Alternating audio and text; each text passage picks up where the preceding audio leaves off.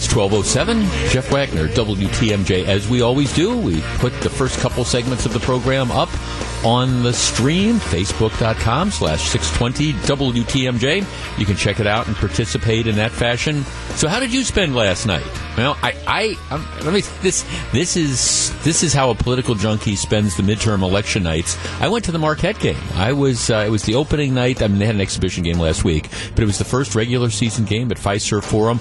I had never attended. This is the first event I had attended at Fiserv Forum. I was in there before it opened up to kind of take a little tour and participate in something. But it's the first ball game I said, and I have to tell you, I was just absolutely blown away by that facility. The concourses are wide. They do a great job of handling crowds. You've got a lot of additional places where you can buy food or drinks, nice bathrooms. They've got an area up on the third level, what do they call it, the Panorama Club, that is open for everybody. You don't have to pay a special membership. You can just walk up there. They've got a balcony. You can go out. There's spectacular views of the city. My wife and I just had a really, really, really good time watching the ball game, and I can't wait to go back to the next one. Also, just great sight lines. I mean, for basketball, just a tremendous place to watch a game. Now, part of the problem, though, last night was, as my wife kept nudging me, I was only half paying attention to the ball game because I'm watching the election results on my cell phone, and I keep refreshing, and I'm watching this close race that would swing. It seemed to me at one point in time, Tony Evers was ahead by 30,000 votes, and then over the course of the evening, that advantage disappeared, and then Scott Walker was ahead, and then Evers was ahead, and then ultimately it's going back and forth, and somebody's ahead by 50 or 75 votes, and somebody else ahead by 50 or 75 votes. And then interestingly enough, I don't know, was it around 11 o'clock or so, there are reports that the city of Milwaukee has been sitting on 38 or 40 or 45,000 absentee and early ballots that they haven't put into machines. And then they say, well, we're going to put them on a flash drive and we'll deliver them and we'll dump them over. And of course, that once you hear that, it tells you that, well, in this case, it was about a 30,000 vote swing for Tony Evers, which made the difference in the election. But I remember sitting there thinking, how could this happen? And again, I'm not questioning that they were legitimate ballots, but, you know, if you want to talk about integrity of elections, what is the city of Milwaukee doing sitting on tens of thousands of ballots? They've already reported that 100% of the precincts are in, and it's only after pretty much all the other ballots are filed in the state that then we suddenly, oh, by the way, we're sitting on 35 or 40 or 45,000 votes that we're now going to dump into the system. Now, I understand it wouldn't have changed the dynamic, but it would have certainly made the election results look different earlier on. Candidly, there is absolutely no excuse for this to happen. And I'm not saying it cost Walker the election. I mean, the votes are what the votes are. But it shows that you've got a city of Milwaukee, the election commission, that is incapable of, again, getting its act together. And we've had this in other places as well. Waukesha has been screwed up in previous elections as well. But this is apparently the second time in a row that the city of Milwaukee has done one of these sort of ballot dumps by not being able to get the votes processed in what I would describe as a timely fashion. Other counties don't have this problem. They're able to get the votes registered, during the course of the day when the polls are open, instead of this, let's wait until the end. Now, again, I'm not arguing this would have changed the election, but it would have certainly changed election night. And it came as a big surprise, I think, to a lot of people that, again, the city of Milwaukee is sitting on tens of thousands of ballots that they're suddenly going to dump into the system at the end. And if you want to talk about the idea of integrity of the system, I was talking to people last night who were saying, wait, is this like, the old Lyndon Johnson elections where you wait to find out how many votes you need and then all of a sudden at the end those votes come in? Now, I don't believe that happened. I'm sure those votes were there. But the fact that you wait until after the polls are closed to dump those in, I think is bad in the extreme. And this is, I believe, the second time in a row this has happened in Milwaukee. And I think the challenge here is you need to get your act together. Would it have changed the election? No, it wouldn't have. But it would have certainly changed the experience from watching election night when all of a sudden there is this surprise, huge, treasure trove of Democrat ballots that come pouring in after midnight. Just saying, maybe that's something that they want to look at to try to, again, if you're concerned with integrity and the way and transparency and the way things appear, maybe you want to try to figure out how to get those things counted and recorded. I don't know, earlier on in the day. Other clerks' offices are able to do that. Is that too much to expect from Milwaukee? Just saying. All right. Let's not bury the lead. Let's start with the big story of the day.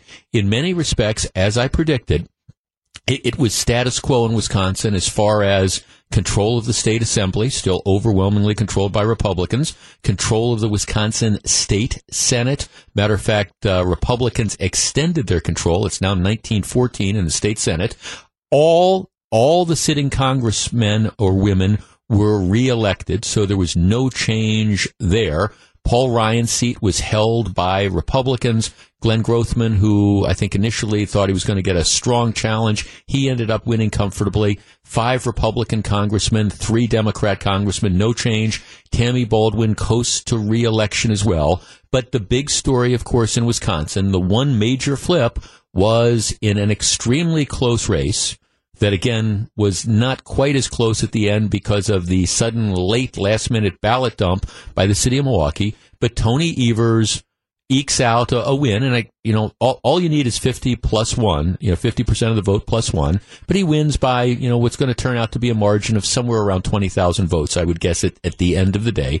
But he ends up winning. And so you are going to have a change of power in the governor's office. 414-799-1620. That is the Accunet Mortgage talk and text line. Here is my question. This is the end of the Scott Walker era. There's no question about it. They're talking about a recount or whatever, but the bottom line is there's so many votes that are out there. It's not like it's 500 or 1,000. You're talking about thousands of votes, and it appears that the people have spoken. So here's my question. What happened? Why did Governor Walker lose his re-election bid? And how do you feel about this? Are you dancing in the streets, or are you just shaking your head going, man, I don't understand what happened in Wisconsin? 414-799-1620. That is the Accunet Mortgage talk and text line. And essentially, it's not what happened in Wisconsin necessarily. Scott Walker lost because the Democrat majorities in Milwaukee and in particular Dane County came out, voted overwhelmingly against him, and he racked up huge margins in most of the rest of the state, but not as large as he had done in the past. 414-799-1620. What happened, and how do you feel about it the morning after? It's 12:15. Jeff Wagner, WTMJ. Again, we're live streaming this segment, Facebook.com/620 WTMJ. 12:18, Jeff Wagner, WTMJ. Scott Walker goes down to defeat a close race, but he ends up losing. So what ended up happening? Stephen Caledonia texts, Jeff, I feel like somebody smacked me upside the head. I can't figure it out. Well, here's what happened. Governor Walker has always been polarizing. There's no question about it. I don't know that there's anybody out there who voted for Tony Evers. What you saw yesterday was a vote against Governor Walker. He's always had the people who are upset about Act 10, don't like the fact that he's a Republican, et cetera, and there's always been those people that go out and vote against him.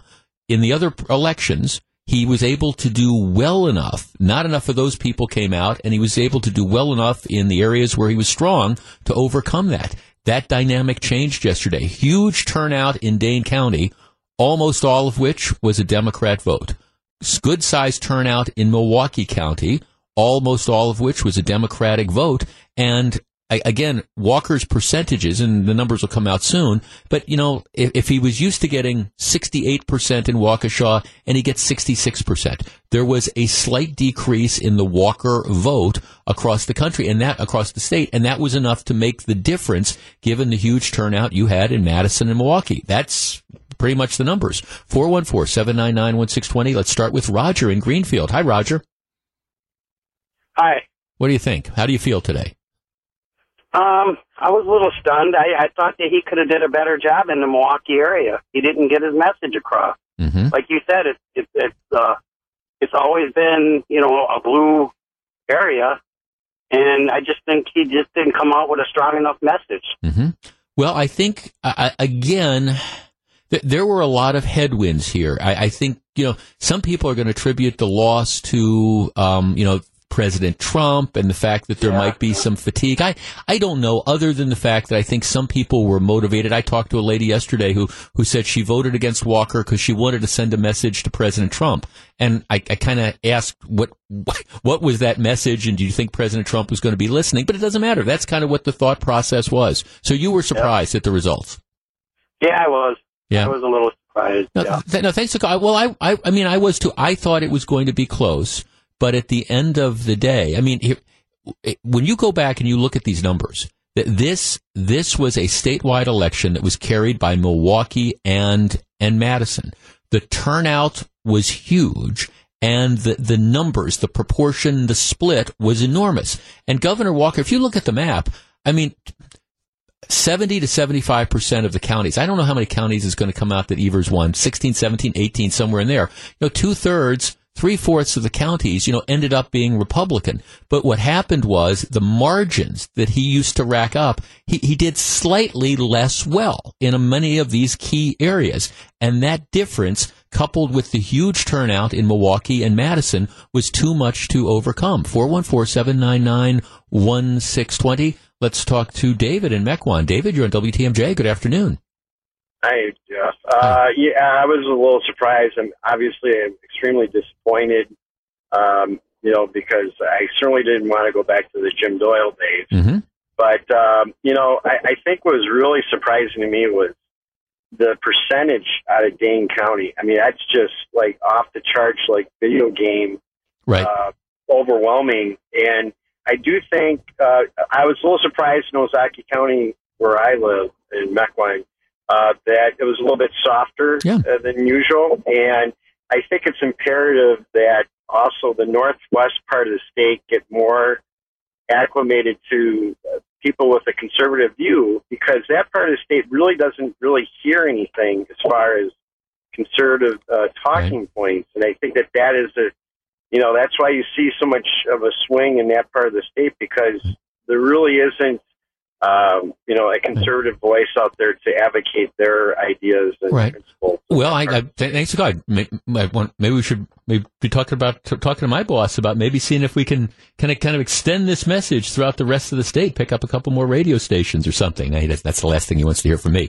But I do think you're on to something, David. That again, there was a slight softening of the numbers. He did well in Ozaukee County. He did well in Brown County. He did well in the Fox Valley, where he's done before. He did well in Washington and Waukesha counties, but not well enough to overcome the huge numbers in Milwaukee and Dane County. And again, I don't believe that this was a vote, gee, we love Tony Evers. What it was the anti-Walker folks who've always been out there, 47% of the electorate, bolstered by the we hate Donald Trump and we're going to run out and we're going to vote. I also think that one of the reasons for you do have kind of Walker fatigue in a way. Sometimes it's just people kind of get burned out with this. And he'd been the governor for 8 years. And I mean, I know I was kind of frustrated because I've talked to people about this over the course of the last several months. If you're a regular listener, you've heard this. And people would say, well, I voted for Governor Walker the last couple times, but I'm not going to vote for him this time because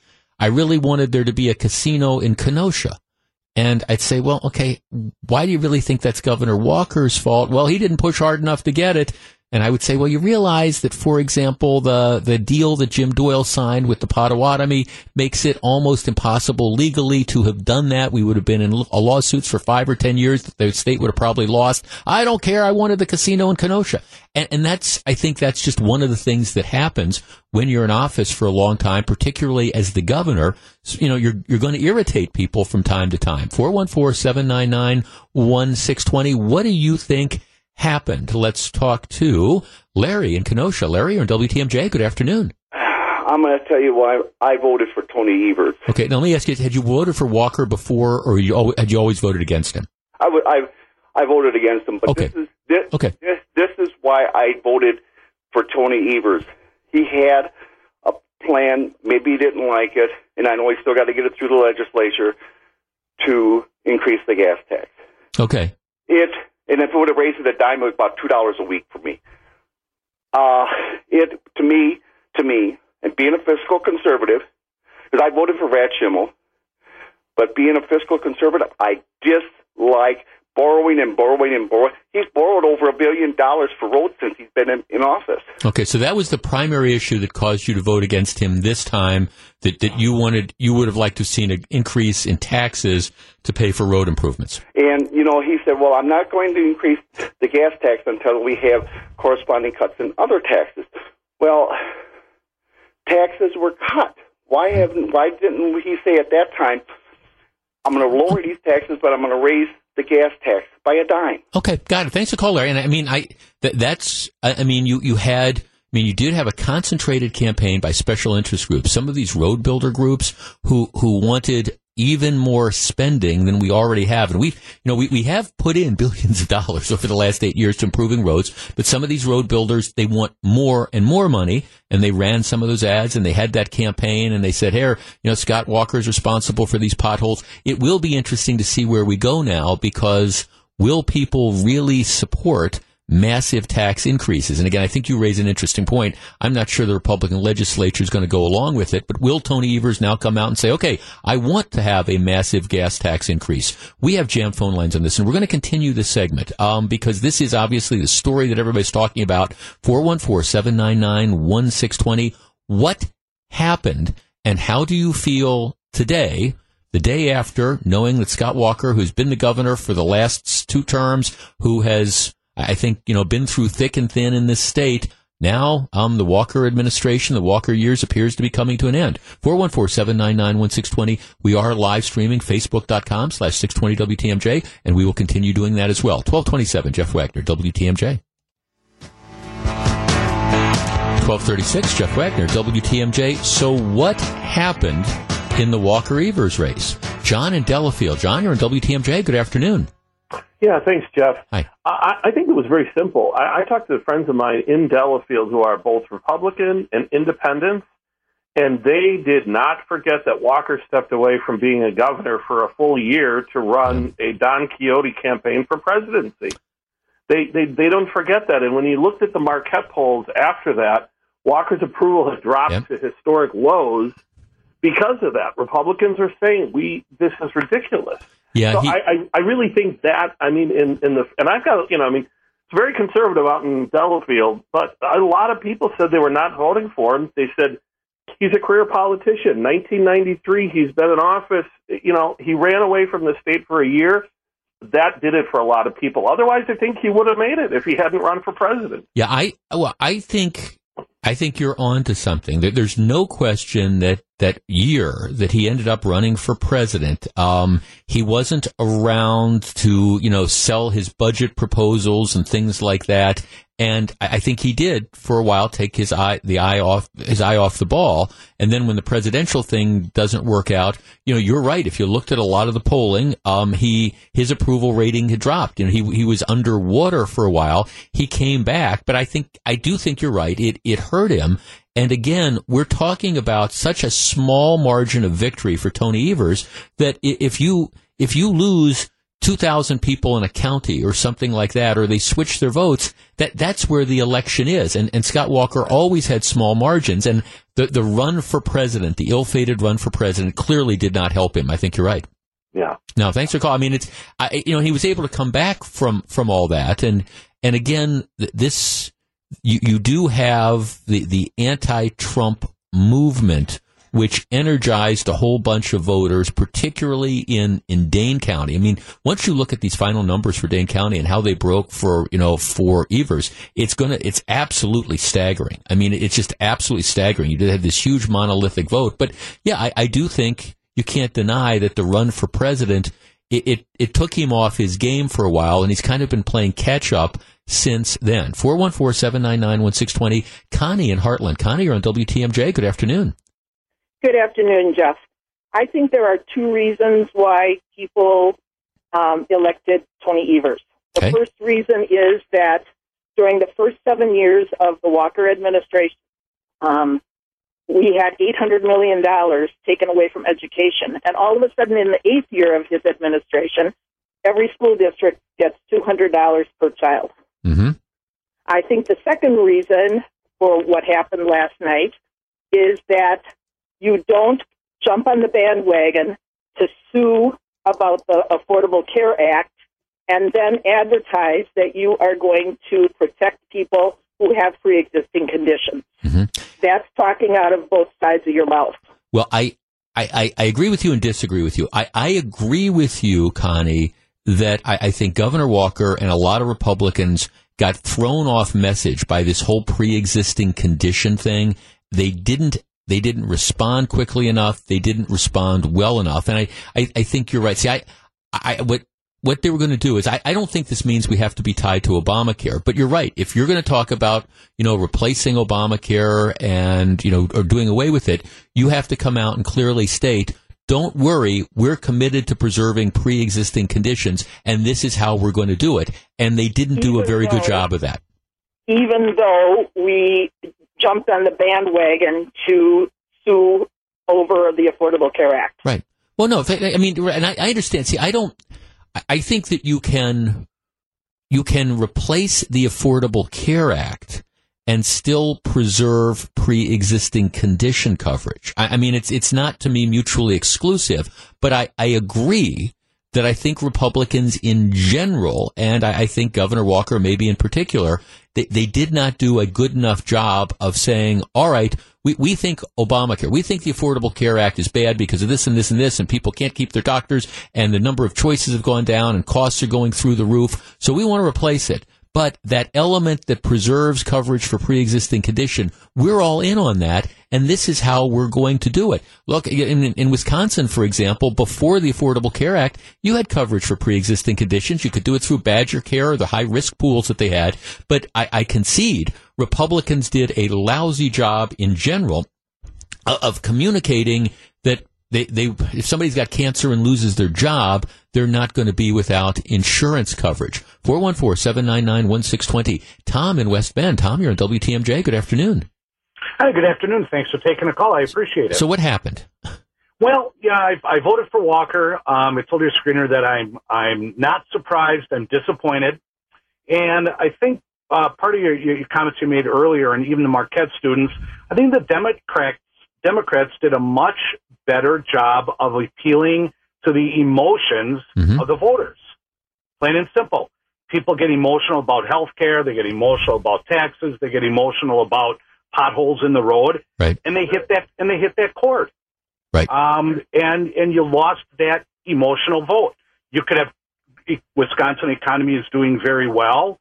That's boring to many people, but talk about taking away health care, and that's what people's emotions focus on. Right, and especially when you're always dealing with these razor thin margins like Governor Walker had, if you particularly you target, you say, okay, we're going to try to do better in Milwaukee, we're going to try to do a lot better in Dane County, and then you get those people that are motivated. And again, I mean, this election really razor close. 10,000 people vote the other way, and it's a whole different dynamic. No, it's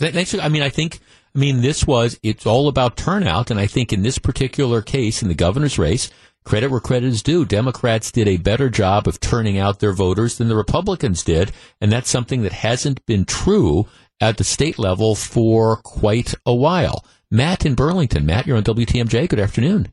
Good afternoon, Jeff. How are you? I'm good. What do you think? Well, my personal experience, I was out canvassing for the Democratic Party, and we would intentionally go into red areas to make sure that those voters that we knew that were probably going to go our way knew that they weren't alone, that they were part of something bigger going on in Milwaukee and Madison. Just like you said when you did the county-by-county assessment, those margins, you just had to chip away a little bit at them. Right. And then you knew something was coming in those cities. Right. So you think you think this was a credit to the turnout efforts and the voter targeting thing to, again, swing a few votes here or there, and it adds up statewide. And it was an intentional change in tactic to direct face-to-face handshakes with people. I don't know the numbers, but I believe the amount of doors that were knocked were staggering. Yeah. Well, and I mean, thanks for calling, Matt. And I think that's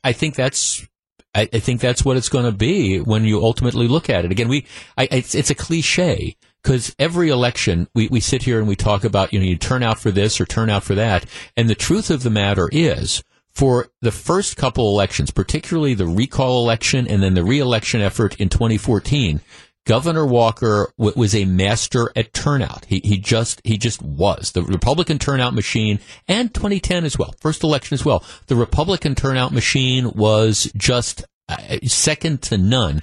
I think I would put it up against any turnout efforts anywhere in the country. And I say that understanding the significance.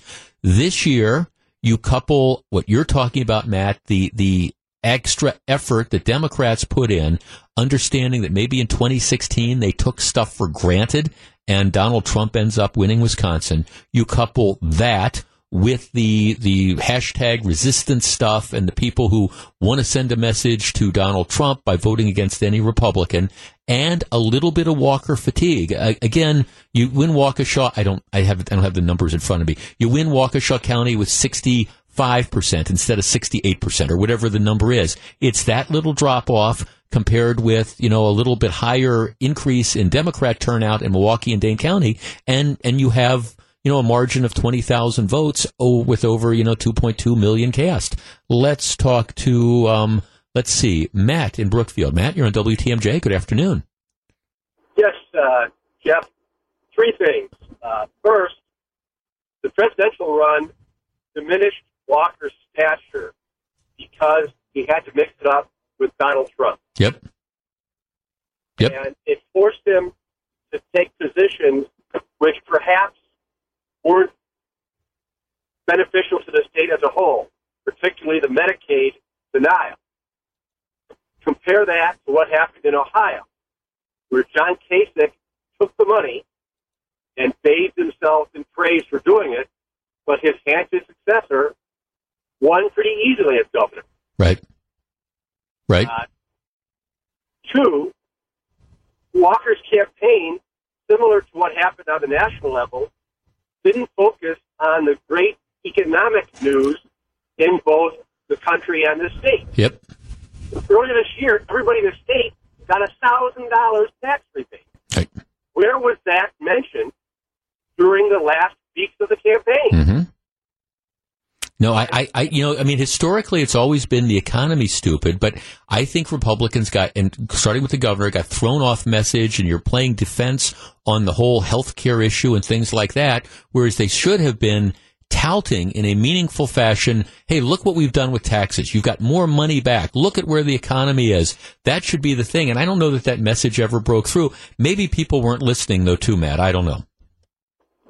And the last comment was, in Walker's defeat, people seem to be overlooking the tremendous results the Republicans got in both the Assembly and the Senate. Yeah, right. Well, yeah, again, and that's this again, if anybody running statewide needs to have this emphasized more, you just look at last night's election results. As I was saying earlier, if you look at the statewide map, you're going to see that Governor Walker won, what are there, 72 counties in Wisconsin? Evers won 16, 17, 18, somewhere in that number. I'd have to do the exact count.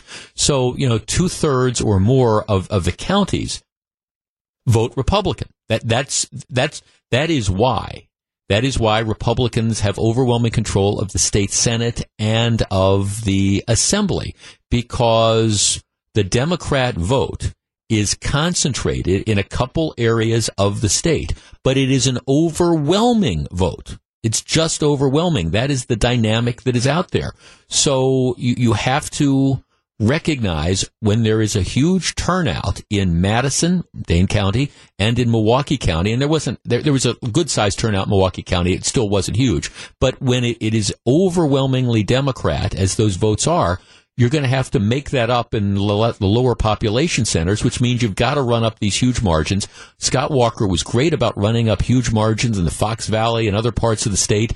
Last night, he ran up winning margins, but they weren't big enough. So, I mean, this is the lesson for statewide elections, that if the Democrats are able to motivate and turn out voters in big numbers in Dane County and Madison and in Milwaukee, it's going to be a tough slog for Republicans unless they're able to deliver big time. Walker had been historically not able to do it now. It's 12:49. Jeff Wagner, WTMJ. 12:53. Jeff Wagner, WTMJ. So glad to have you with us. If you want to watch the Facebook Live segment, it's up, facebook.com/620WTMJ. Also, I always remind people about the podcast. You can go to WTMJ.com, click on the mobile app page. I know every month thousands of you listen to this program on the podcast, and I very much appreciate it. Just let me give you the numbers, just so you understand the significance of what happened in Dane County and Milwaukee County mean in the election. In the total election yesterday for governor, about 2.6 million votes cast. All right, and Scott Walker lost by approximately 30,000 votes. 31,000 actually, but let's say 30,000 votes out of 2.6 million votes cast. Dane County, 220,000 votes for Evers, 69,000 votes for Walker. He lost Dane County by 160,000 votes. He lost statewide by 30,000. He lost Dane County by 160,000 votes. Then you add in Milwaukee, 263,000 votes for Evers, 124,000 for Walker. That difference is about 140,000. So 140,000 in Milwaukee, and what was the number in Dane County? 140,000 in Milwaukee, and 170,000-ish in Dane County. That's in a 30,000 race thing. I mean, he overwhelmingly won the rest of the state, but he lost Dane County and he lost Milwaukee County, particularly Dane County, by such big numbers that's what swung the election. And, you know, if you really wondered whether this is two states, these are the numbers that show that. I mean, in this case, Dane County came through and Milwaukee County came through. In other elections, they haven't. But that's just kind of the dynamic. Here's the other interesting thing, and I will say this. It appears that Brad Schimmel, Republican Attorney General candidate, has lost. And I'm disappointed by that, because I've known Brad Schimmel since he started off as in the Waukesha DA's office, and I think he's a great person. I think he did a really, really good job. This, to me, isn't a repudiation of him. It's simply the fact that there's almost no ticket splitting going on. And here's by that I mean people that ran out and voted for Tony Evers went ahead and they voted for Josh Call. People that voted for Scott Walker voted for Brad Schimmel, and in this case, Evers had more votes, so he ended up winning. But here's one of the interesting things that when I look at the numbers, and I'm kind of a do the math guy. Typically, there is ballot fatigue. By that I mean the race at the top of the ballot, typically most people voted for that. And then as you start to work down the ballot, fewer and fewer people vote. So historically, for example, fewer people, you might start and you vote for Senate, and then you go to governor, then you go to attorney general. There's almost always going to be, statistically, a lot fewer votes for attorney general than there are for governor. And that didn't happen here. For governor, like I say, a little bit, let's see, 2.6 million cast for governor, right? 2.6 million cast for governor. For attorney general, almost the same number, almost 2.6 million. Almost everybody that voted in the governor's race voted for attorney general. That almost never happens. And actually, the number of votes cast for Senate, it's almost the same. The number of people who voted for Senate are almost identical to the people who voted for governor, are almost identical to the people who voted for attorney general. There was really no sort of ballot fatigue, which tells me that, a lot of people just came out and they were voting up and down. And my guess is, while there was some ticket splitting with Tammy Baldwin and Scott Walker, perhaps not as much as not as much as people expected. And it's just, again, it's one of these interesting phenomena. And I trace that to, again, the fact that you had motivated Democrats who came out and they were trying to send a message, whatever that message would be, maybe directed at President Trump. But that's just kind of the dynamic. All right, when we come back, I want to switch to the national election. The truth of the matter is, we were hearing all this talk about a blue wave. It didn't happen. And we'll discuss that in just a couple minutes. 12:57, Jeff Wagner, WTMJ. 109, Jeff Wagner, WTMJ. Right before we move away from the governor's race, one of our listeners asked a very interesting question. I was talking about just the huge numbers of votes in Milwaukee County and in particular in Dane County and the huge percentage, I mean, just overwhelmingly for Democrat Tony Evers in the governor's race, and that was the difference. Like I say, I mean, Walker wins the rest of the state by hundreds of thousands of votes, but you can't overcome the huge margin in Milwaukee and Dane County. So the question was, what are the comparative numbers? How did Tammy Baldwin do in Dane and Milwaukee County versus Tony Evers? And it's interesting. Baldwin had I'm kind of rounding around here, but 228,000 votes in Dane County. Evers had 220,000. So essentially almost no ticket splitting. You know, almost no ticket splitting. Same thing true to a slightly lesser extent in Milwaukee County.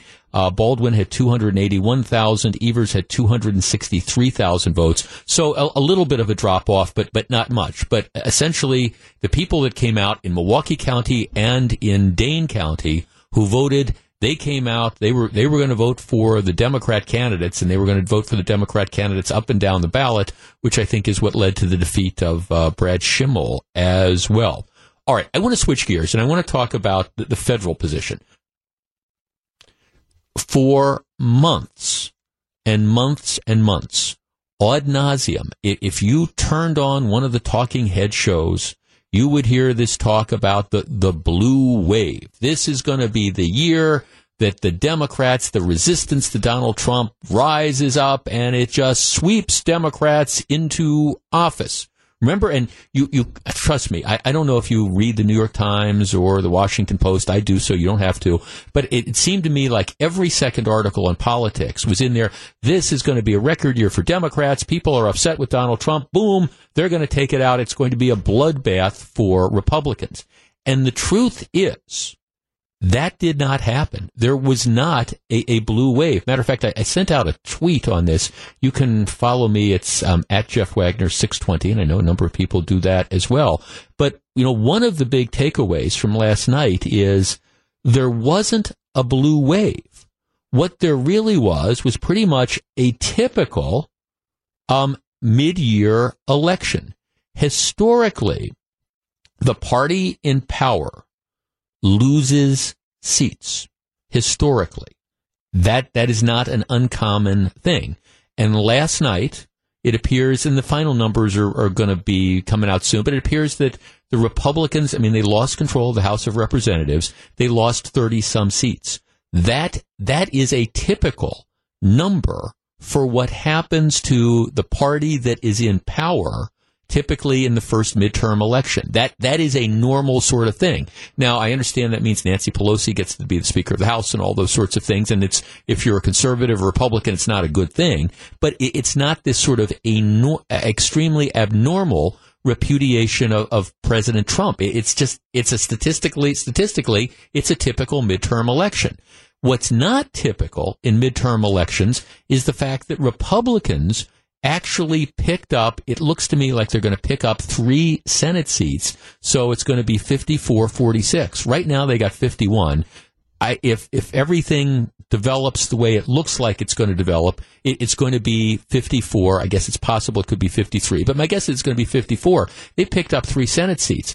I'm not sure there has ever in our history been a midterm election where the party in power lost seats in the House and picked up seats in the Senate. I bring this up only from the perspective of, for everybody who said that there was going to be this blue wave and this huge repudiation of Donald Trump, it didn't happen. Let me give you some historical perspective, and actually it's recent history. If you want to talk about a wave election, go back to 2010. This was the first midterm after President Obama had been elected in 2008. Republicans picked up 65 seats in the House of Representatives. 65 seats in the House of Representatives, and they picked up 6 seats in the U.S. Senate. Now, contrast that with last night. Republicans lost 30, I think it's going to be 33, maybe it's 35 or whatever. A lot fewer than the 63 or 65 they gained in 2010. 2010 was a classic wave election. Last night, Republicans picked up 3 seats. Democrats lost 6 seats in 2010. So I bring this up only because people were saying there's this huge blue wave and it's going to be this repudiation of Donald Trump. It didn't turn out that way.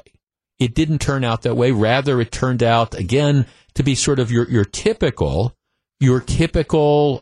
midterm election, except that the Republicans were able to expand their Senate majority, which is something that is important over the next 2 years, because now you pretty much guarantee there's going to be gridlock. You're going to get nothing coming through the House of Representatives that's going to be agreed upon in the Senate.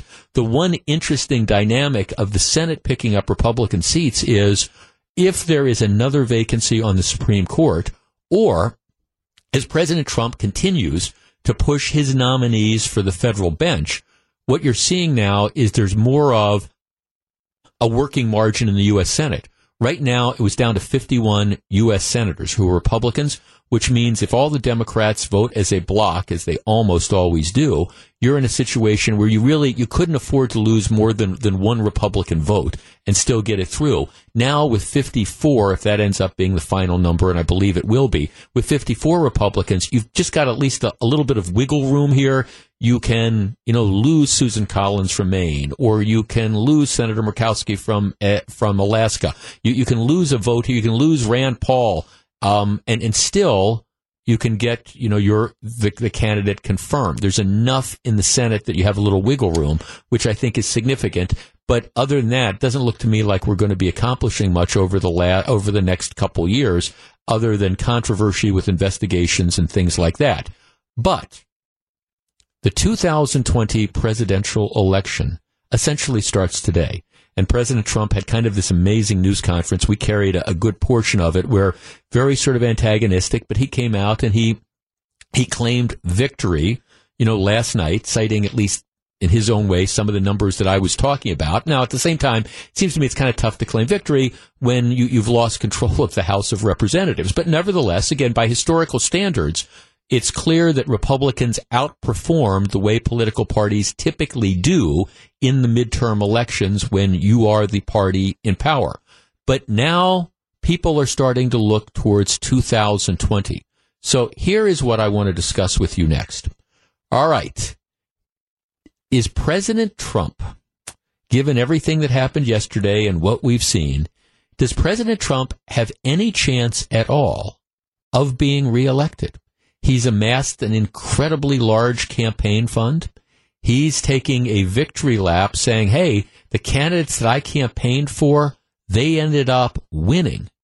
Is he positioned well for a re-election run, or is 2020 going to be maybe what a lot of people thought 2018 would be, a total repudiation of Trump and a complete rejection of the Republican Party? How is President Trump sitting now looking for 2020? Do you want to see him run again? And if he runs again, do you realistically think he can win? 414-799-1620. If you're on the line, please hold on. We discuss next. It's 118. Jeff Wagner, WTMJ. It's 120. Jeff Wagner, WTMJ. All right, the blue wave did not materialize. What does that mean for Donald Trump moving forward? Let's start with David in Raymond. Hi, David. Good afternoon. I don't think that, unfortunately, fundamentals have changed. Clinton got the majority of the popular vote, but the president becomes a president based on the Electoral College, and the reality is still the number of states that are red, if you will, with the electoral votes would probably take him over the top, because the concentration of Democrats in a few number of states is not helpful to the Democratic cause. If you took a couple million Californians, moved them into Florida, he'd lose. Well, I understand, but let me throw a little wrench into this. One of the reasons that President Trump was able to win is he was able to win a state, for example, like Wisconsin. It surprised everybody, but he was able to win a state like Wisconsin.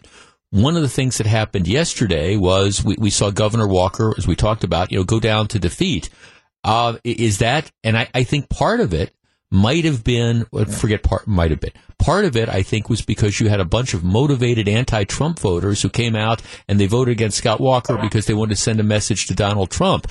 Donald Trump loses, if he loses Pennsylvania, if he loses Michigan, if he loses Wisconsin, he's not going to get reelected. And do the results last night, maybe in the governor's races, suggest that he might be in trouble in some of those states? I haven't been paying attention to states outside of Wisconsin. Right. I do think that if nothing else, that the Democrat, that Walker lost, Schimmel, the guy's seat's going down or something. But my gut sense reaction is our nation remains divided.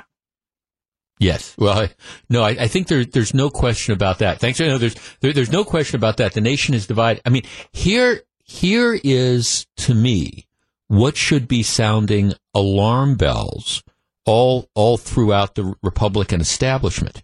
Donald Trump's path to victory in 2016 was a narrow one. He surprised people by winning Pennsylvania. He surprised people by winning Wisconsin. He surprised people by winning Michigan. Well, now you're starting to kind of see this flip back. Scott Walker loses. Democrats picked up the Michigan governorship. You look at these different types of things and you wonder, all right, was 2016 a fluke? If you look at the Congress and the Senate races, this was not a bad midterm election for Republicans. And again, I understand I'm saying that given they lost the House of Representatives, but it could have been a lot worse. It was a lot worse for Democrats in 2010. It could have been a lot worse.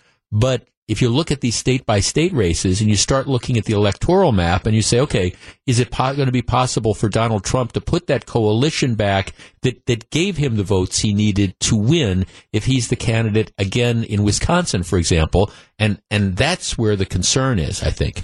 Todd in Greenfield. Todd, you're on WTMJ. Good afternoon. Yes, hi. Thanks for taking my call. Sure. What it boils down to is conservatives and liberals. I think President Trump won against Hillary simply the conservatives came out and didn't want Hillary and take a chance on him. Now, I voted for him not as a person because I don't like him as a person, but he surprised everybody and the media with what he's accomplished up to this point. And I think whether he's able to get anything done between now and 2020, I don't think it's going to matter much because he can't stop tweeting and giving the media things to make fun of him constantly, and it'll make it look like in the 2 years like it is now. Like, people and even the media can do what they did to him today in that press conference. That was ridiculous. Yeah, it was an ugly press conference. Thanks for calling. It was ugly, and we'll probably talk about that maybe tomorrow.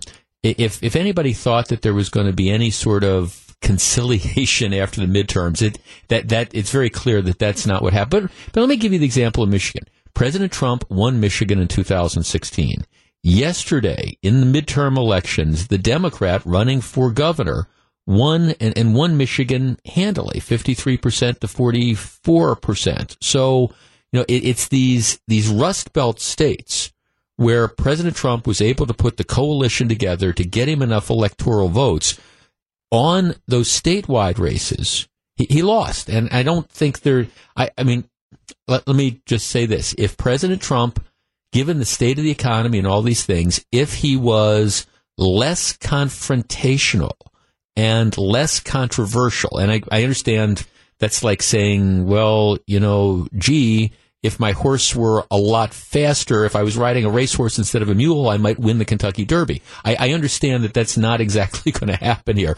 But there's no question in my mind that he motivates the opposition, and that was one of the factors that led, for example, to Scott Walker's defeat. Because, again, it's not that Trump voters wouldn't come out and vote for Walker, but it's that Democrat voters were motivated to go out and send a message to Donald Trump by voting against Scott Walker. And I wonder if that can be turned around. Was 2016 a fluke? And I will tell you that is something that I think Republicans have to be looking at if they want to retain the White House. And Donald Trump, look, he's not going anywhere. And I guess I don't see the mainstream Republican Party, dumping him. But it's not the midterm results on the federal level. It's not the Senate races. It's not the races for the House of Representatives that indicate that President Trump's reelection bid might be in trouble. It's the governor's races that suggest that to me. It's 1:27. This is Jeff Wagner, WTMJ. It's 1:35. Jeff Wagner, WTMJ. It's simple. It is simple for the Packers. They need a lot of wins over the next 8 weeks. How can they get that done? Greg Matzik wonders if they should take the ball out of one of Aaron's hands and put it into the hands of another Aaron. He'll explain tonight at 7:07 on Sports Central. Could that mean run the ball more? The Packers, they did this. They brought in the new offensive coach, Joe Philpin, who I like a lot, and they said, we're going to scrub the offense. We're going to take a look, and we're going to redo what we've done. And offense looks like it's kind of the same. Aaron Rodgers drops back and chucks the ball, except this year he's not as accurate as he has been in the past. I just saying, but I'm not a coach. Hey, this is one of these examples of, karma. Karma is just an interesting thing.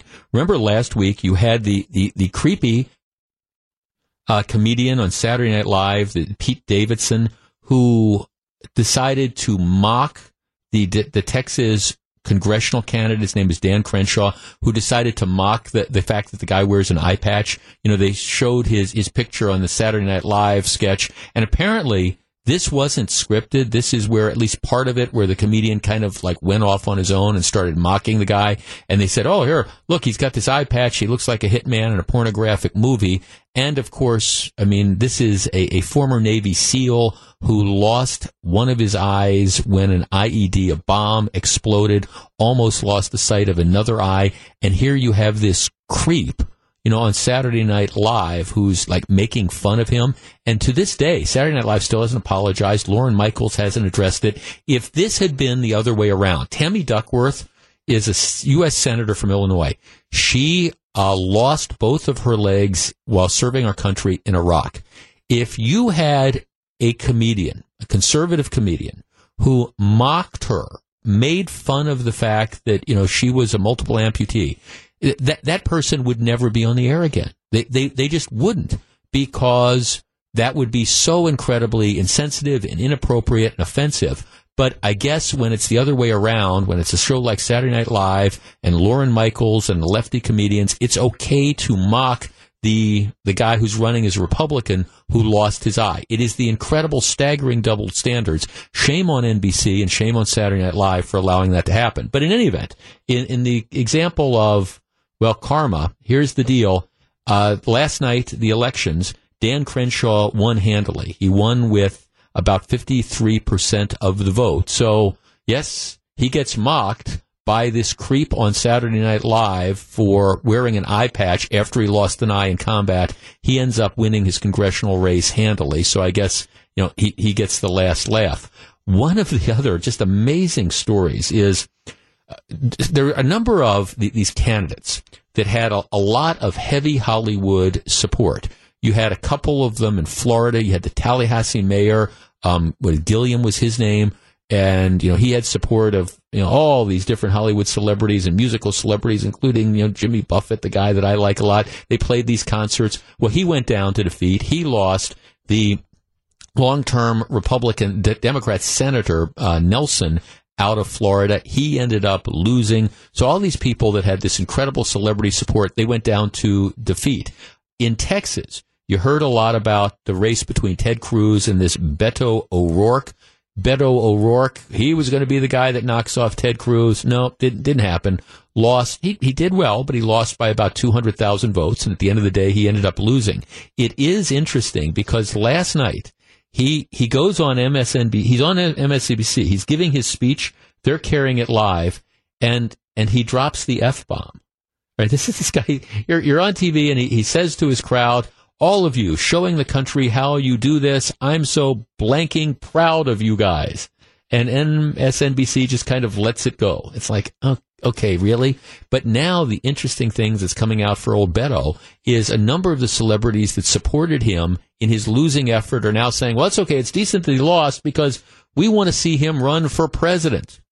Okay, so the guy that lost the Senate race to Ted Cruz, that's the guy that you're going to pick and have run for president. All right, good luck with that. When we come back, all right, the marijuana referendums were done. In general, every county, I think every county that had a referendum considering legalizing marijuana supported that referendum. People said yes. I want to talk about it. Stick around. 144, Jeff Wagner, WTMJ. We have some breaking news. Jeff Sessions, the embattled Attorney General of the United States, he is apparently resigning. I don't know if that's a requested resignation by President Trump. If you've been following this, he's essentially was one of President Trump's closest advisors early on. He was one of the. I knew Jeff Sessions back. Jeff Sessions was the U.S. attorney for one of the districts in Alabama back in the day when I was working in the U.S. attorney's office, and I met him. And this is when I was young, and he was a lot younger. I met him at a couple events in Washington and things like that. He went on to be a federal judge, and then he was a senator from Alabama, and then he took over the job as attorney general. He's been, and during the Trump campaign, he was one of President Trump's closest advisors. He was one of the earliest supporters of President Trump. They were very close.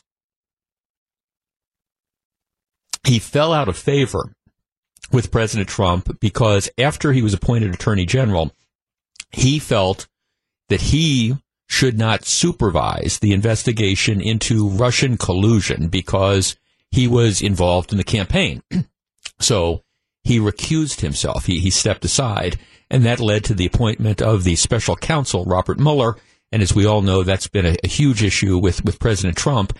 And that decision has really made him President Trump's whipping boy for the last 2 years, to the point that, President Trump would say how he just has no respect for him. He's been very abusive towards the attorney general. And I've said this on a couple occasions. If I was the attorney general and I had a president who ultimately, you serve at the pleasure of the president, and I had a president who was saying these sort of things about me publicly, I would have walked in a long time ago and I would have said, Mr. President, here's my resignation.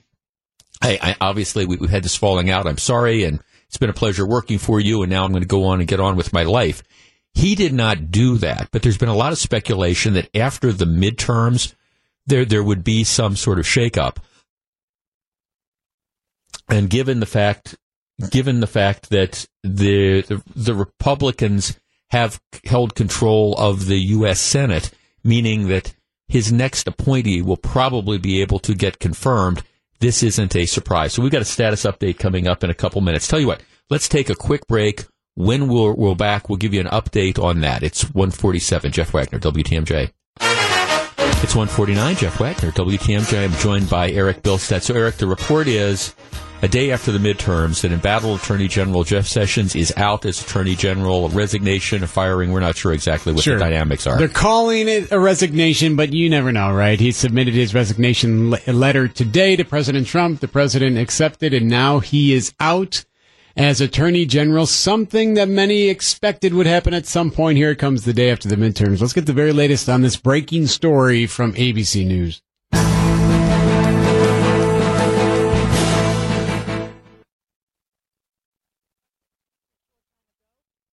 Hope you know it. I think she has her mic off. So yes, Attorney General Jeff Sessions submitting just moments ago his resignation letter to the president.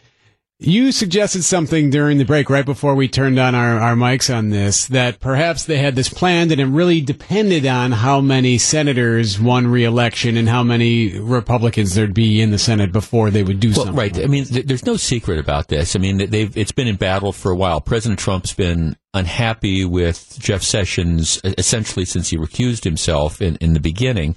And I think there's two things. First of all, I don't think they wanted to do it immediately before the midterms because then it becomes another distraction. It becomes another issue. Nobody needed that. Secondly, there was always an issue with control of the U.S. Senate. Now, I think if you looked at, as it turns out, the Republicans picked up, I believe it's going to be 3 seats, so they've now got a working majority. But if the Republicans had lost control of the U.S. Senate, and keep in mind, the Attorney General, that's a position that has to be approved by the U.S. Senate. If the Republicans had lost control of the U.S. Senate, who knows what would have happened then? Would President Trump have been able to get any appointees, including any cabinet members, through? Now that they've got a working majority, you know what's going to happen. So maybe this was just the time for all this to happen. So who do you think he's going to pick? Oh, that's another interesting question. And then, okay, as long as we're going down this route, Mr. Billstead. All right. As long as we're going down this route. Here's the other thing. The reason that Robert Mueller was appointed as special counsel was because Jeff Sessions felt he had a conflict of interest. Because, again, he was close to, let's review the bidding. He was close to the Trump he was a part of the Trump campaign. Yes. So if the allegations are the Trump campaign was involved in colluding with the Russians, Sessions, appropriately, in my opinion, felt that it had the appearance of impropriety, that he couldn't be supervising an investigation of a campaign that he was involved in. So I think he did the ethically appropriate thing of stepping down. Now, should he have I don't know if he and President Trump talked about that before the appointment or not, but regardless, I think he did the right thing. Okay, so here's now the question. If the reason why you had Robert Mueller as special counsel was because the Attorney General had a conflict, if the Attorney General is now gone, Jeff Sessions is gone, and they appoint somebody who had nothing to do with the 2016 campaign, does that give Donald Trump now the justification to fire the special prosecutor, the special counsel, and say, all right, we're going to bring this back into the Justice Department, and, because the guy that's now the Attorney General doesn't have a conflict? I throw that out there as a thought. Interesting. So, as to who it might be, I don't know. There's been a number of names, that are thrown around, but I think that's really one of the potential here, because new Attorney General, maybe new rules. What does that do? And then, of course, given the fact that the Democrats have taken over control of the House of Representatives, if you fire Robert Mueller, again, under the justification that I've just said, what is that going to do with all the Democrats and subpoena power and investigations? And that we're going to just be off to the races with all of that. Well, we do know for the time being that Sessions' chief of staff, Matt Whitaker, will become the new acting Attorney General for the current moment. We'll see how long. Right. And I think it goes without saying. For example, when I started working in the U.S. Attorney's Office, William French Smith was the Attorney General. My appointment papers signed by William French Smith. I've got them framed. You had a number of Attorney Generals. What happens is it is not uncommon to see a transition like this. The fact that Eric Holder stayed for 6 or 7 years for Barack Obama, that's unusual. Normally these cabinet level offices turn over. Janet Reno, she served I think she served both terms in the Clinton administration as the Attorney General. That would be unusual. So some turnover is not unusual. My guess is, you'll have a number of members of the cabinet that are either asked to leave or leave. I want to say, was it Nixon? Nixon might have asked for the resignation of all his cabinet members. I might be wrong about that historically, but it's not unusual, after midterms or in a second. That might have been after the first term, after the reelection. But it's not unusual to see a little bit of a turnover. But because it's President Trump, because you have the ongoing investigation of Robert Mueller, that's where this really becomes interesting. But if the investigation has some serious merit to it, if there's something really there that Mueller and the team has, would they try to move around this, knowing that this could be a card that's played? Would they be able to proactively avoid that situation? Well, there's a lot of speculation that Robert Mueller was ready to ratchet up the investigation. The thing that's out there now is, will he subpoena the president? can you legal? I mean, and it raises all sorts of constitutional issues that smarter lawyers than me, have opinions on. But he wants to get a statement from the president. They've been going around with this for the last 6 months, negotiating whether or not the president will appear voluntarily, et cetera, et cetera. I mean, this is no secret. So now the question becomes, all right, the midterms are over, and let's assume for the sake of argument that Robert Mueller didn't want to drop some sort of bombshell 2 or 3 weeks before the midterm elections and throw that into even more turmoil. Okay? So now the midterm elections are done, and I don't think there's any question that Mueller, the ball is now in his court. Is he going to subpoena the president? Is he going to call the president in front of a grand jury? I mean, all these different things, schedule notice the president for a deposition.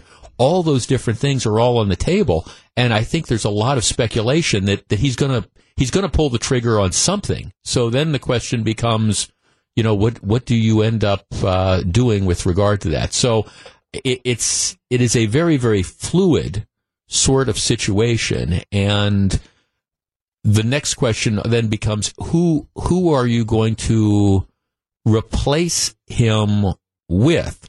Are you going to look at the ranks of the Justice Department, and are you going to bring elevate somebody who's in the Justice Department now?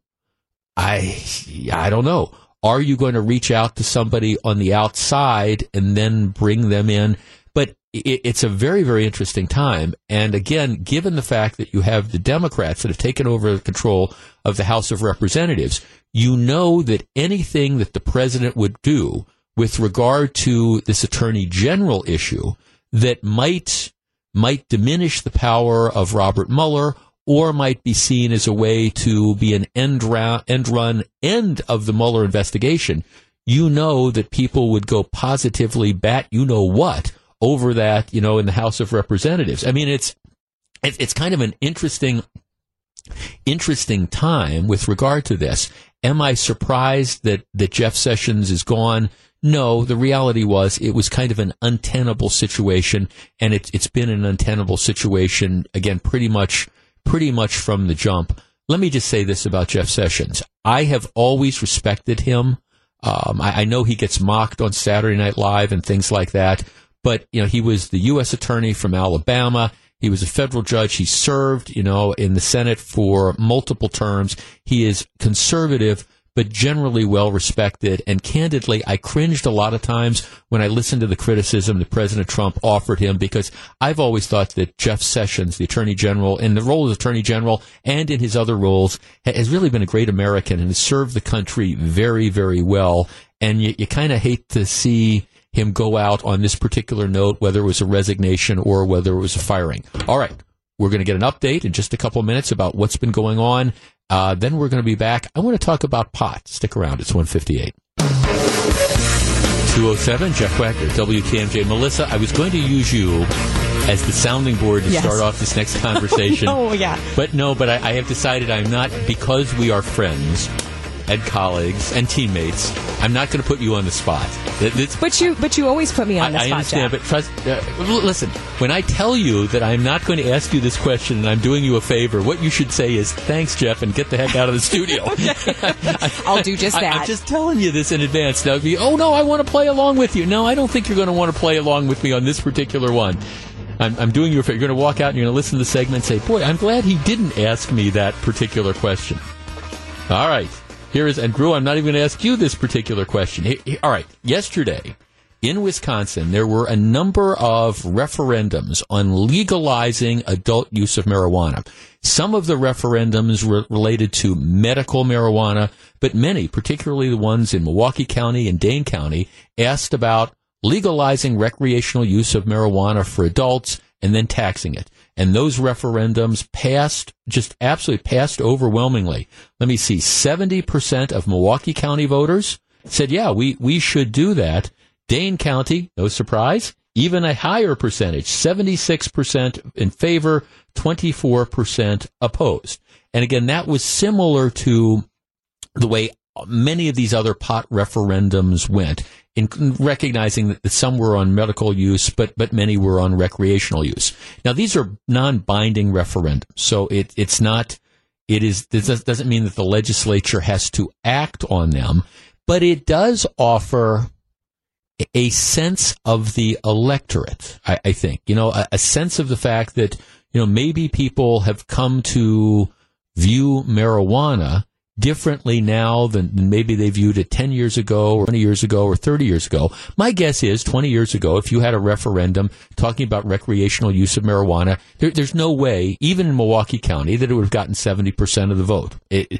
Even in Dane County, I don't think it would have gotten 76% of the vote, even 20 years ago. There's clearly been an evolution of this, and given the fact that Wisconsin would not be out on the fringe. There's a number of states that have, in fact, legalized marijuana. What was the last count? 9 or something like that. And so you see the way this trend is moving. Right? I need you to be honest. I don't want to discuss whether we should do it or not. We've had that conversation on multiple occasions, and other hosts have as well. I want to ask you a more intriguing question to me. And that question is this. If marijuana were in fact legalized for adults, so marijuana would essentially be the same as alcohol. 21 and older, you can smoke it, you can legally purchase it, etc., etc. If it were legalized, would you use it? Would you smoke marijuana? Would you say, all right, look, here's the deal. I'm used to going out for a couple drinks after work or something, but if this were legalized, this is, I can see going to the marijuana bar. I can see doing this. If it were legal, now I need you to be honest about this, because one of the things that I have always believed is that if marijuana were legalized, what you would see is a spike in usage, meaning that I believe that there's all sorts of people now who might be inclined to try it, but don't because it's illegal and they don't want to get in trouble, et cetera, et cetera. But let's test this. Clearly, the electorate is saying we want it legalized. 76% of the people in Dane County that voted yesterday, 70% in Milwaukee County, other numbers like that. Be honest with me. If marijuana were legalized, would you start smoking it? If you smoke marijuana now, would you smoke more of it? What would the effect be? 414-799-1620. That is the Acunet Mortgage talk and text line. And that's why I didn't want to put my dear teammate Melissa on the spot by saying, hey, Melissa, if pot were legalized, would you be smoking it? 414-799-1620. That's the Acunet Mortgage talk and text line. Tell you what, let me give Gru a chance to line up the calls. We'll be back to talk about this in just a moment. And this is an honest, legitimate question. What would you do if it were legalized? We discuss in just a moment. It's 2:12. Jeff Wagner, WTMJ. 2:15. Jeff Wagner, WTMJ. Let's start with Joan in Waukesha. Joan, good afternoon. Hi, Jeff. Hi, Joan. This reminds me so much of the conceal and carry. We're going to bring it up in the rear again. But if you suffer from anxiety, panic attacks, insomnia, I'll be the first in line. Instead of having to take medication, I just think it's going to happen eventually anyway. Let's just get on with it. What about recreational use? So let's take aside instead of saying, hey, I'm going to go out tonight for a couple glasses of wine. Today's going to be my day that I wake up and I get baked. Would you be doing that? Do you think you might be doing that? Well, no, I wouldn't wake and bake. Okay. But I am absolutely not opposed to it. And you know what? I watched the election last night, and I am pro-Walker. And the first thing I thought was, now my taxes are going to go sky high, along with my mother-in-law with Tosis.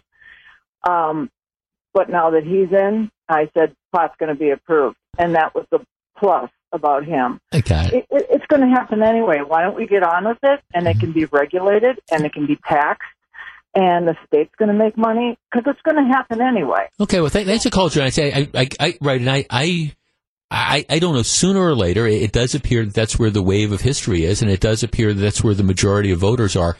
I guess I'm more interested right now in individuals as to whether or not, if it were legalized, would you do it yourself? And again, I'm not talking about the medicinal stuff now. I am talking about the flat out recreational use of marijuana. Now, I'm getting a number of texts from people who are saying we would, except, we're concerned our employers have these policies against it and we wouldn't want to lose our jobs. Now, if it were legalized, then you have this whole legal issue about whether, if it's legal, can an employer still bar that legal practice? The answer to that might depend on state by state, and I don't even want to get into that. But if it were legalized, would you do it? 414-799-1620. Let's talk to Dan in West Bend. Dan, you're on WTMJ. Hello. Hey, how's it going? Good. Okay. It's legalized. Are you going to start smoking dope? No, not any more than I would have if it was not legal. Okay. I've tried it before. It's, I enjoy having my faculties. Yeah. And medically, I would probably try it before I would want to do painkillers and things that you get addicted to.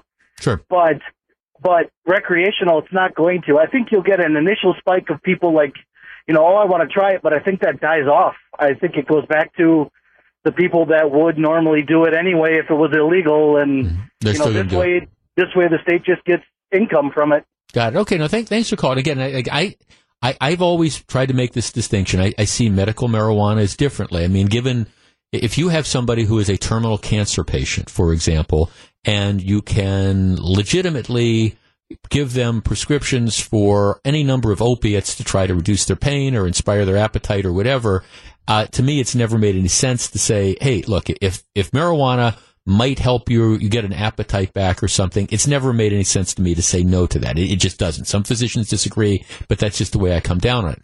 Recreationally is different. Here's a text. Never recreationally. I stay clear of things that impair me and are potentially addictive. Life is challenging enough sober.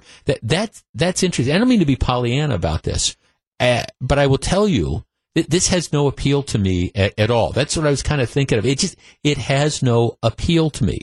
I aesthetically, I like the way beer tastes. I like a good bourbon. The idea of chewing a marijuana-laced gummy bear to just kind of get high or inhaling, a marijuana cigarette, it just has no appeal to me. And I'm not being judgmental. I'm just saying it, legal or not, I wouldn't do it. I just would do it. Because if I want to I do agree, life is challenging enough, when you're sober without necessarily adding this in. It just has no appeal to me. But that's just me. 414-799-1620. Steve in Lisbon. Steve, you're on WTMJ. Good afternoon. Hey, John. Hi, Steve. I got a kind of a unique perspective. I'm a casual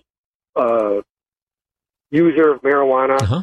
And I have a DUI, and as it is right now, I got pulled over the other day, and the cop asked if I was drinking. And I told him no, because I don't drink and drive. Well, if we pass the marijuana referendum, the police are going to have to come up with the equivalent of a field sobriety test. Right. In which case, now I won't be able to smoke and drive. I know it sounds crazy. You're probably thinking, who is this guy? He shouldn't be smoking and driving. Well, that was, Steve, I got to tell you, that was the next thing I was going to say. You realize, my friend, you shouldn't be smoking pot and driving anyways. You took the words out of my mouth. Token, yeah. Right, but by the same token, it's like, people say you got 1 hour per drink and you can drink and drive and you go and have a couple. Well, how long does the marijuana stay in your system? If I want to smoke a couple of, a joint at night and I get up in the morning and go to work, right.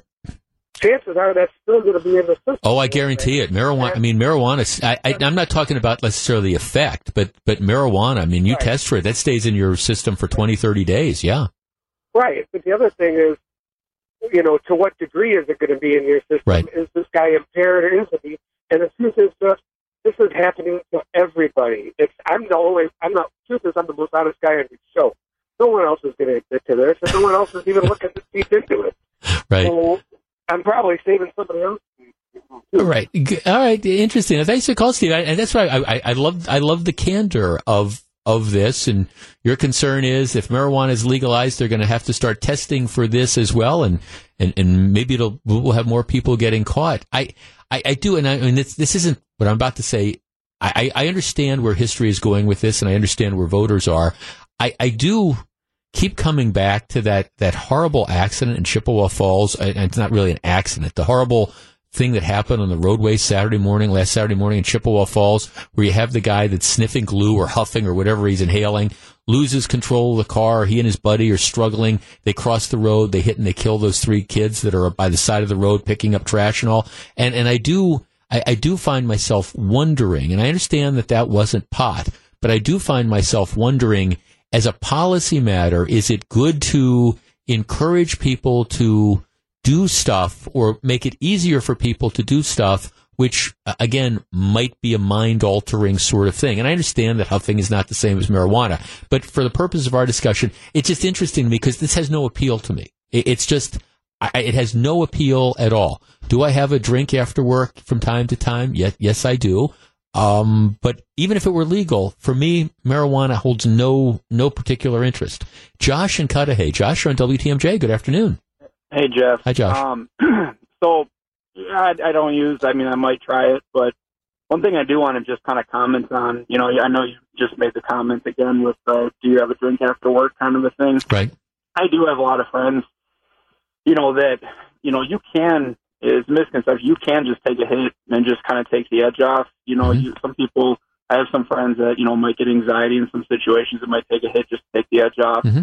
Or after work. So, it's not like you just take it and you're, sitting on a couch, you can, don't get me wrong, you can, right, no. Get really But no, what you're saying is there's people who could use it recreationally, just like the people who go to a bar and have a drink and then leave, right, okay. Yeah, or just come home after work, you take a hit and just, and just kind of mellow out.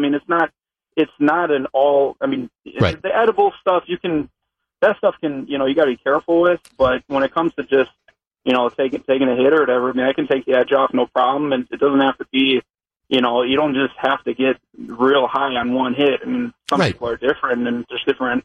Just like there's different levels of alcohol, Everclear versus, UV Blue is different. I haven't thought about Everclear since I was in college. I had a girlfriend that used to make this punch, and it was Everclear, which is like 190 proof grain alcohol and grape juice and some other stuff, and it's Everclear. Wow.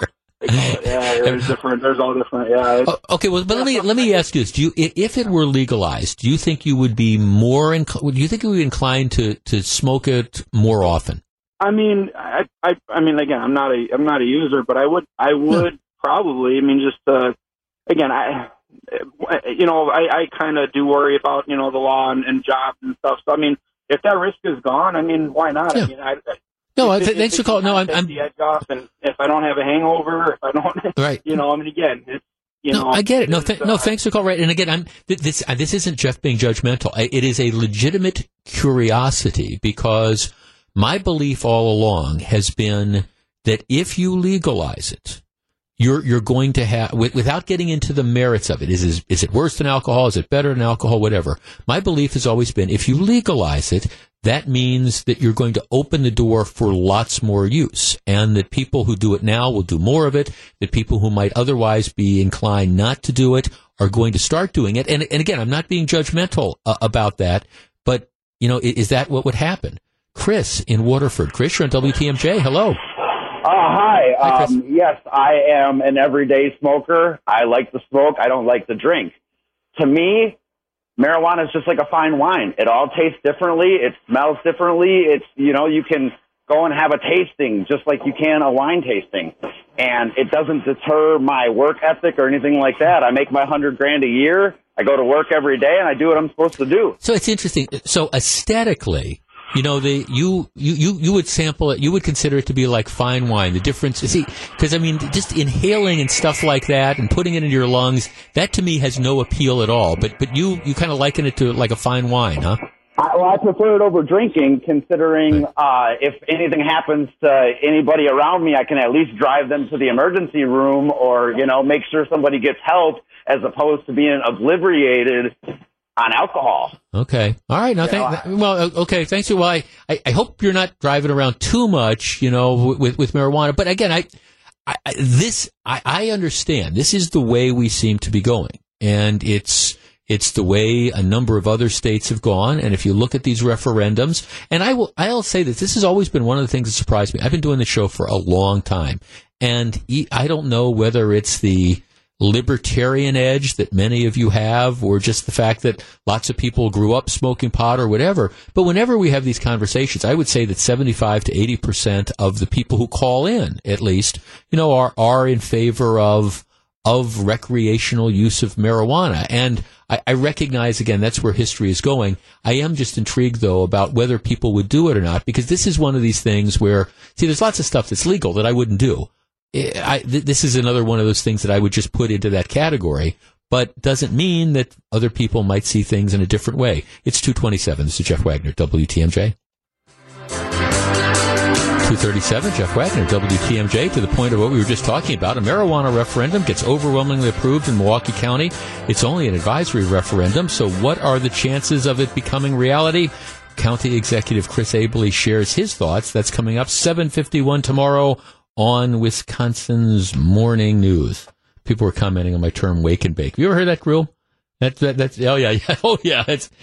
says, I went to college. I got some. You kind of wake up and you sort of get baked, and that's how you spend the rest of the day. No, it has no appeal to me, and that's not a goody two shoes thing. It's just that a number of people today were sending me emails or texts saying, "Why doesn't Scott Walker concede?" I mean, the numbers are such, after you had that late night ballot dump, which by the way, I started the program on like this, and I know some people just listen to all 3 hours of the program, to which I say thank you. Other people kind of come in and out, and a lot of people, because I see the numbers, listen to the podcast of the show. You can go to WTMJ.com, click on the mobile app thing, and then subscribe to the podcast, and then you can listen to the show whenever you want. But I did start off the show by commenting on what happened last night with the election. And if you were watching the vote totals, as I was, I started off at the Marquette game at Fiserv Forum and then ended up at home. And it was going back and forth. And you saw, okay, well, where are the votes coming from? Where are the votes coming from? And then about 11:30 at night, Milwaukee, the city of, announced, oh, by the way, we have 45,000 votes that we haven't reported, despite the fact that it said all the votes had been reported. These are the absentee ballots and some of the early votes. And once you saw it was that number, you knew that the election was going to have a dramatic turn, because you knew that those numbers were going to break overwhelmingly for Tony Evers. And really, all the stuff that you'd been watching and analyzing, it didn't make any difference, because Milwaukee had all tens of thousands of ballots that they had sat on and hadn't reported. And so they ultimately reported at 12, and that's when the election is, or 1 o'clock in the morning, where election's kind of over. Now, I am not alleging that I think there was fraud or anything like that, but I do think it's, and this is something that, Tom Barrett should get his act together on. It's no way to run a railroad. I mean, why is it that Milwaukee, particularly the city, decides that they can't process tens of thousands of ballots during the course of the evening, when all the other counties can apparently do that? So now you have this big dump. Now, I'm not suggesting, again, that there's fraud or anything like that, but from the issue of transparency, it doesn't make the system look good that all night long people who are watching the results think it's one way or the other, and then all of a sudden at the end of the night, it's almost sort of like, hey, we found this box of ballots, and here, how many ballots do we need for our guy to win? And boom, we're going to have that. And I'm not suggesting that is what happened. But if all the other places around the state can get their act together and can report the absentee ballots and the early voting things in a timely fashion, why is it that Milwaukee can't? And this is apparently the second year in a row they've had the second election in a row, major election, they've had these problems. And again, it's more like kind of get your act together. Because did it change the outcome? No. Am I suggesting fraud? No. But it's not the way to run a railroad. And it certainly makes it look like there's something fishy going on, even though I don't think that there was anything fishy going on. Anyhow, I've been getting a lot of feedback today. Why doesn't Scott Walker concede? Why doesn't Scott Walker concede? You're not going to really push for a recount. It's 20-some thousand votes. If it's 2,000, you ask for a recount. 20-some thousand, no. And I kept saying to everybody, just give it time. You had this huge ballot dump that came in the dead of night, thanks to the city of Milwaukee. And I kept saying, Walker's going to do the right thing. There's no question in my mind that the governor will do that. It just takes a little bit of time to process this. Where did the votes come in? How many of these votes were there? And again, just a few minutes ago, Governor Walker, apparently there was a conversation he had earlier with Tony Evers where he conceded. He's now issued a public statement. I'm looking at it, and it's a classy statement. He goes on to talk about, his family and all the different people that have been close to him. And then, he goes on at the end to say thanks to Tony Evers for his gracious comments on our call today. I offered the full support of my staff and our cabinet as he begins the transition process.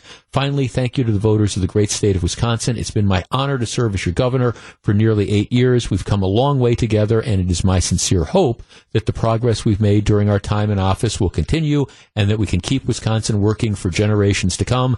Thank you, and may God bless the people of Wisconsin. So for everybody who thought, Scott Walker should concede, my advice was just give him a little bit of time, let everybody figure out what happened, because, again, this election, if you were up late, it dramatically changed. I mean, and I'm not alleging that there was fraud. I'm not alleging that there was misconduct. It was just the city of Milwaukee apparently unable to get its act together like all other communities are able to do. But, I was watching the numbers last night, and I was looking, as I always do, where are the numbers coming in from? Where do they remain to be counted?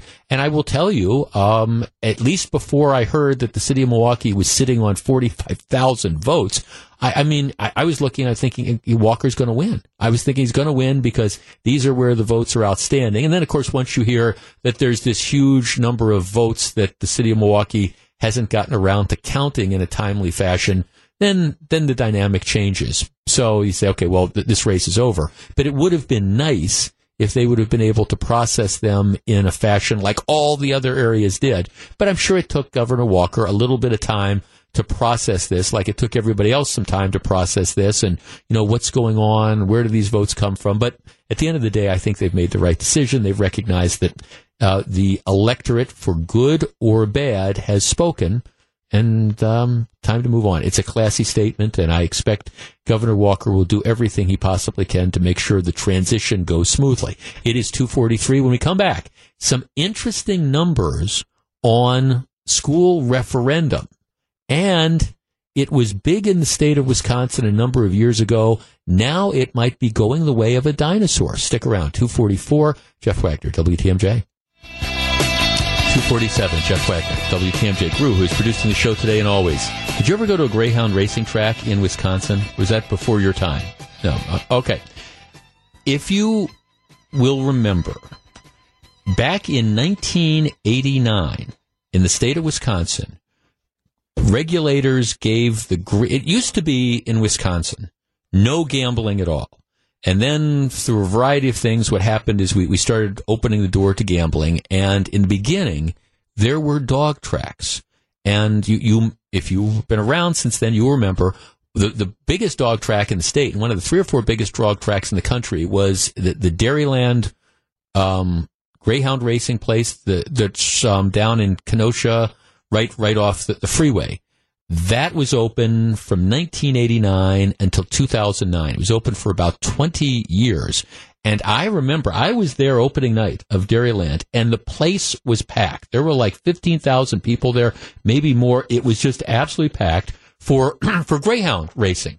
And what happened was at one point in time, I think there were 5 dog tracks. There was the Dairyland Greyhound racing track, which is the big one. They had one in Geneva Lakes.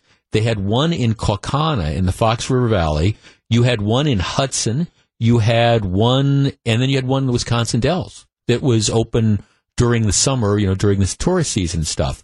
And for a while, dog tracks were a license to make money because people liked to gamble. We didn't have horse racing here, and so we didn't have casinos. And so people would go to the dog tracks. What happened was that shortly after we got the dog tracks, we ended up getting Indian casinos and Indian gaming. And then you had the explosion of that. And that effectively killed the dog tracks because the idea was, why go to a dog track where you go for a session and there's going to be maybe 15 races over the course of a few hours, and you've got to wait 10 minutes between races or whatever, when you can go to a casino and you can play however many hands of blackjack or however much slot machines. If the idea being, if you're going to gamble, you can gamble, and you can gamble faster or lose faster or whatever. But once you had Indian gaming that came in, it killed the dog tracks. And, for example, Dairyland, when Dairyland closed in 2009, there were a couple hundred people that ended up losing their jobs. But over the years, they had a lot more people that were there than that. So, the dog racing industry just completely fell apart in Wisconsin. And it has, again, because it can't compete with Indian gaming or the explosion of casino gambling, it's pretty much been crumbling all around the country. So why do I bring this up? Because again, I can remember how big a deal dog racing, greyhound racing was in Wisconsin, and I'm sure a lot of you probably, would go to a dog track for some recreation or fun or whatever. Well, I bring this up because I think in all likelihood, all dog racing will be gone in the United States in the next 2 or 3 years. Here's why. There are only 17 dog tracks remaining in the country. Now, keep in mind, 20 years ago, there were 5 in Wisconsin, 5 or 6 in Wisconsin alone. Now there are only 17 dog tracks remaining in the country. Of those dog tracks, of those 17, 11 are in Florida. I mean, Florida is the heart of the dog racing industry, or at least what remains of this. And yesterday, Florida voters overwhelmingly passed a constitutional amendment, and they did it 69% to 31%, which outlaws dog racing. It bans commercial dog racing in Florida. And so, as a result of this vote, what you have is by January of 2021, all remaining all of the 11 dog tracks in Florida have to be out of business. So it's putting an end to that.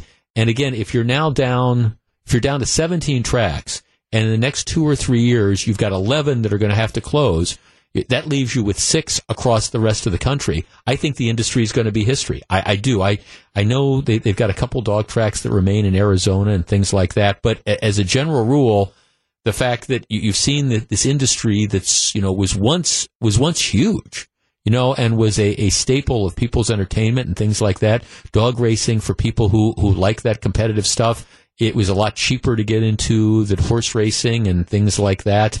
Years and years ago, it's a legendary story in the Wagner family. When dog racing first came to Wisconsin, my brother and I and a friend, we invested in a dog. Right? My only defense was that dog, that initial $500 investment ended up costing me thousands and thousands of dollars, because every time my wife wanted to purchase something and I'd say we couldn't afford it, she would say, well, I'm not the one that spent $500 on a dog. And there was just no argument about it at all. But, it was this huge industry. People got into it, with both feet, and it's faded. And the fact that you now have this overwhelming vote, taken in Florida, there's just not enough states. There's just not enough interest. And my guess is you're not going to be able to find any functioning dog tracks in the next 5 or 6 years. And to tell you the truth, the more I learn, you see about the way the industry operates, and the fact that the dogs are kept in kennels and stuff for 23 hours a day and things like that, I'm not sure that that's necessarily the worst thing, given the way the industry is developed. But if you take Florida out of the dog racing equation, you're talking about an end of this industry. So if you used to go to one of those dog tracks in Wisconsin and you've been hoping to find a place to recreate it, I don't think it's going to be around anymore, because if you're just left to 6 nationwide, you're not going to have the suppliers. The industry's not going to be able to support itself. The times, they are a-changing. When we come back, we're going to find out what John McCure and Melissa and Greg have on their minds on Wisconsin's Afternoon News. Please stick around. It's 2:54. Jeff Wagner, WTMJ.